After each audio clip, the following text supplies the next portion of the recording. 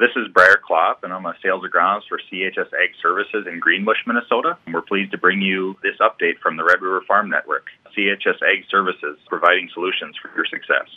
Thursday Farm News on the Red River Farm Network. I'm Randy Conan along with Whitney Pittman and Sierra Doctor. Well, light snow and flurries are expected across the northern plains most days through next week, Wednesday. World Weather Incorporated says snowfall will be the heaviest Tuesday and Wednesday in the southwest. Occasional snow will also fall during the second week of that two-week outlook, which begins February 23rd. Temperatures warming into the 30s and 40s tomorrow and then cooling into the negative and positive single digits by Wednesday. Lows by Wednesday will fall into the single digits and teens below zero. Could even see a few minus 20-degree readings in the northwest. The latest U.S. drought monitor remains nearly unchanged for the northern plains. All of North Dakota, South Dakota, and the western half of Minnesota remain in D0 to D1, abnormally dry to moderate drought conditions. The rest of the high plains and Midwest saw a slight improvement in drought conditions. Weather remains a mixed bag for South America. World Weather Incorporated says Paraguay and much of Brazil will see regular rounds of rain and thunderstorms over the next 2 weeks, slowing harvest times. The northeastern and far southern regions of Brazil will remain mostly dry. Southern Argentina will have little opportunity for additional drought relief as a drier weather pattern returns beginning this weekend. World Weather says northern Argentina will get some timely rains with up to half-inch rain will fall late next week before dry weather returns February 28th through March 2nd. Report from the Minnesota Department of Agriculture's Grain Advisory Task Force will be reviewed in the House Ag Committee this afternoon. Chair Samantha Vang says a change in statute is being proposed. Hearing from a lot of stakeholders about wanting to do a grain indemnity fund, and so it's been a recurring issue for many of grain producers when elevators go bankrupt and are left, and the grain producers are left with not just having a loss, not getting paid for their grain. And so Minnesota's latest budget forecast will be released February 28th. The budget surplus is expected to increase beyond the current record level of $18 billion. That would be good news if we have an increase. I think what's most important to me will be advocating for a healthy ag budget because we know there's a lot of priorities that we can do to achieve an ag. So that will be the main thing for me is to because usually the ag budget is less than 1% of the entire budget. So I think the most important thing will be to continue to fight for a strong, healthy budget for ag so that we can do great things. The Senate Agriculture Committee focused on nutrition programs in its hearing this morning. The questions broke along party lines, with Democrats praising SNAP and other nutrition programs. Republicans quizzed USDA officials about government waste and the need for oversight. The North Dakota House Agriculture Committee has until Friday to get bills acted on in committee. They heard more discussion on House Bill 1515 that would allow for direct sale to consumers of raw milk. North Dakota Department of Ag Dairy Program Coordinator Nathan Crow says the commissioner would not support the bill as originally written. The commissioner was actually not in favor of the bill as written, and he would prefer to just make changes to the current herd share agreements rather than to open up the sales under our licensing. The Grade A permit is strictly regulated by the Department of Ag, so you would have to remove any permitting or Grade A designation. Minnesota has similar rules. It just says milk can be obtained or purchased at a dairy farm. They do not regulate it. They do not do anything further than that.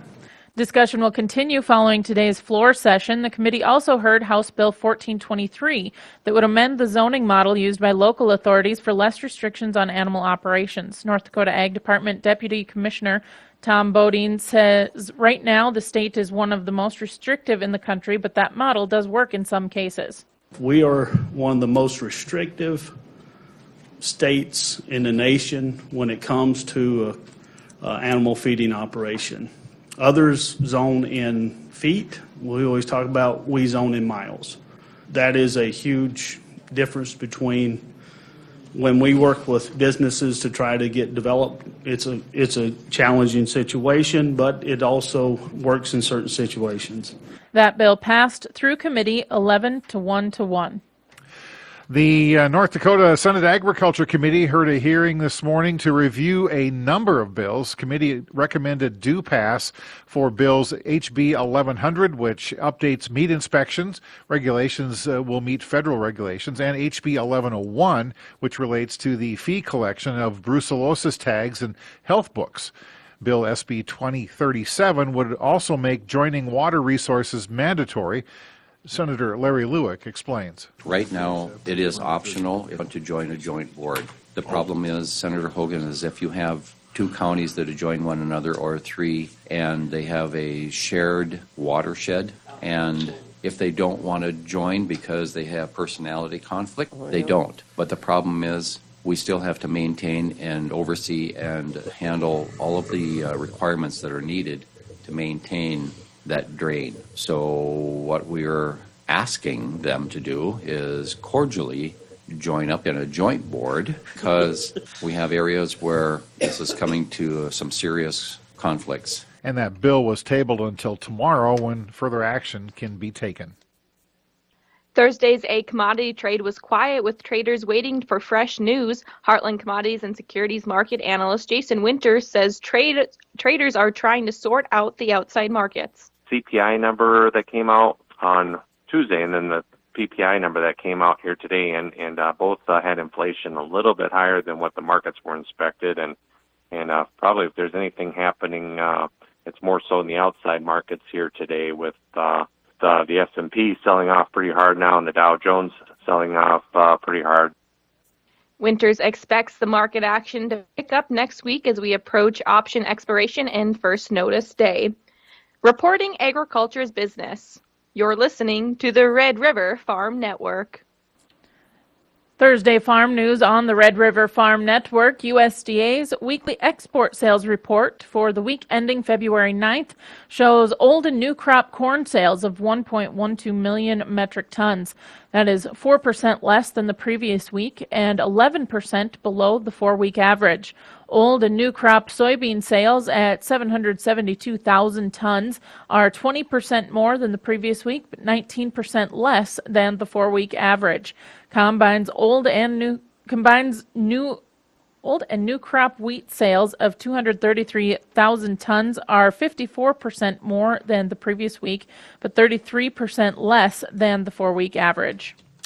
USDA's weekly export sales report for the week ending February 9th showed beef export sales at 28,000 metric tons, 71% more than the previous week and 33% more than the 4-week average. Beef shipments at 17,000 metric tons are 8% more than the previous week and 2% more than the 4-week average.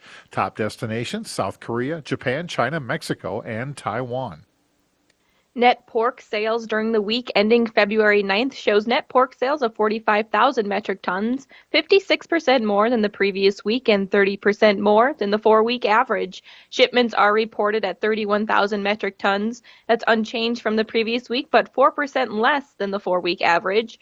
Top destinations for pork are Mexico, China, Japan, South Korea, and Canada. NDSU has released their projected crop budgets for 2023.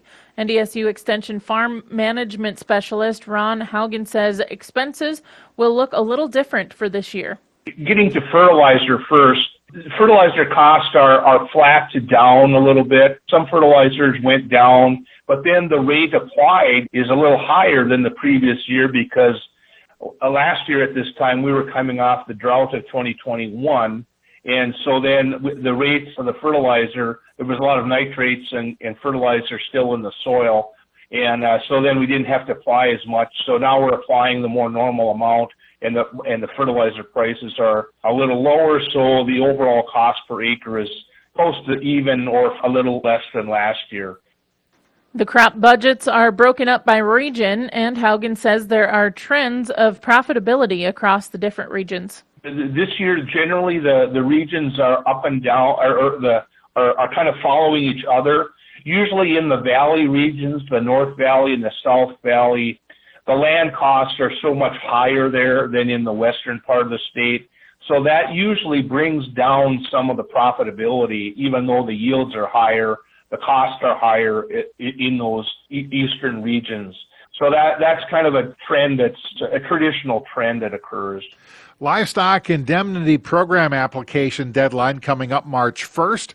South Dakota Farm Service Agency Disaster Program Manager Logan Kaufman says if you filed a notice of loss, then now is the time to get the rest of that document submitted. When producers are applying under the LIP program, they have to have had losses above normal mortality, but also have filed a notice of loss within 30 days of that loss becoming apparent. The big key for when producers are completing their application for payment by that March 1st, 2023 deadline is they do have to have all of their documentation available and submitted to the county office by that deadline. And that documentation includes beginning inventory documentation to support their beginning inventory of numbers for livestock, as well as death loss documentation as well.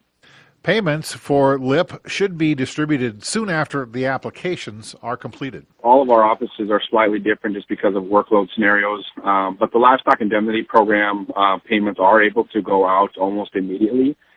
So as soon as the producer provides that their documentation and completes their application for payment, it can be as soon as that same week that they turn that in out to a couple weeks to a month, again, just depending on specific workload in the county offices, but a fairly short turnaround to receive that benefit.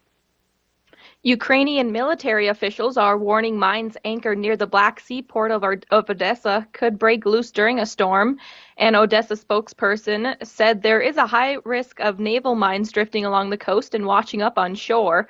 Grain is still moving through the Black Sea, but there are significant delays due to an increase in inspections.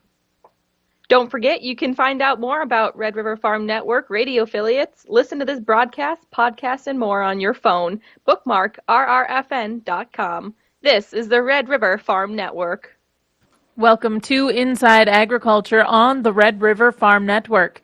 Elanco Animal Health beef cattle veterinarian Thatch Winslow says a good vaccination program considers livestock producers, environment, and herd management. I learned very quickly that those protocols needed to be changed and modified for every client that I had. And so when we start talking about how should we vaccinate and with what and when, it's so critical that a producer have a local veterinarian that is in tune to their operation, their part of the country, what diseases are there to help build that program. So when we look at the viral vaccines, or the viral pathogens, IBR and BVD are the most common and probably are a risk to just about every herd in the country. Winslow says building a reputation for healthy calves will put premiums into producers' pockets. The calves that have been well vaccinated, those cattle, the buyers have confidence that they're going to perform better. And sure enough, over time, if they buy them and one year they do well, the next year they're going to pay even more for it. So whatever we do, if we're selling feeders, they're going to be well vaccinated. They're going to have a good deworming history. So we're setting that calf up as best we can to perform in the feedlot. Checking markets before we leave you this afternoon. March wheat Minneapolis now 6 cents higher at 9.30 3/4. July is 5 1/4 higher.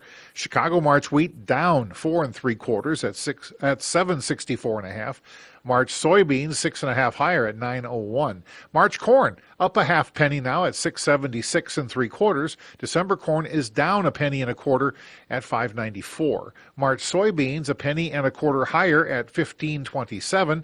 November soybeans 8 3/4 cents higher at 13.83 3/4. Meal is down 20 cents a ton. The bean oil 73 points higher.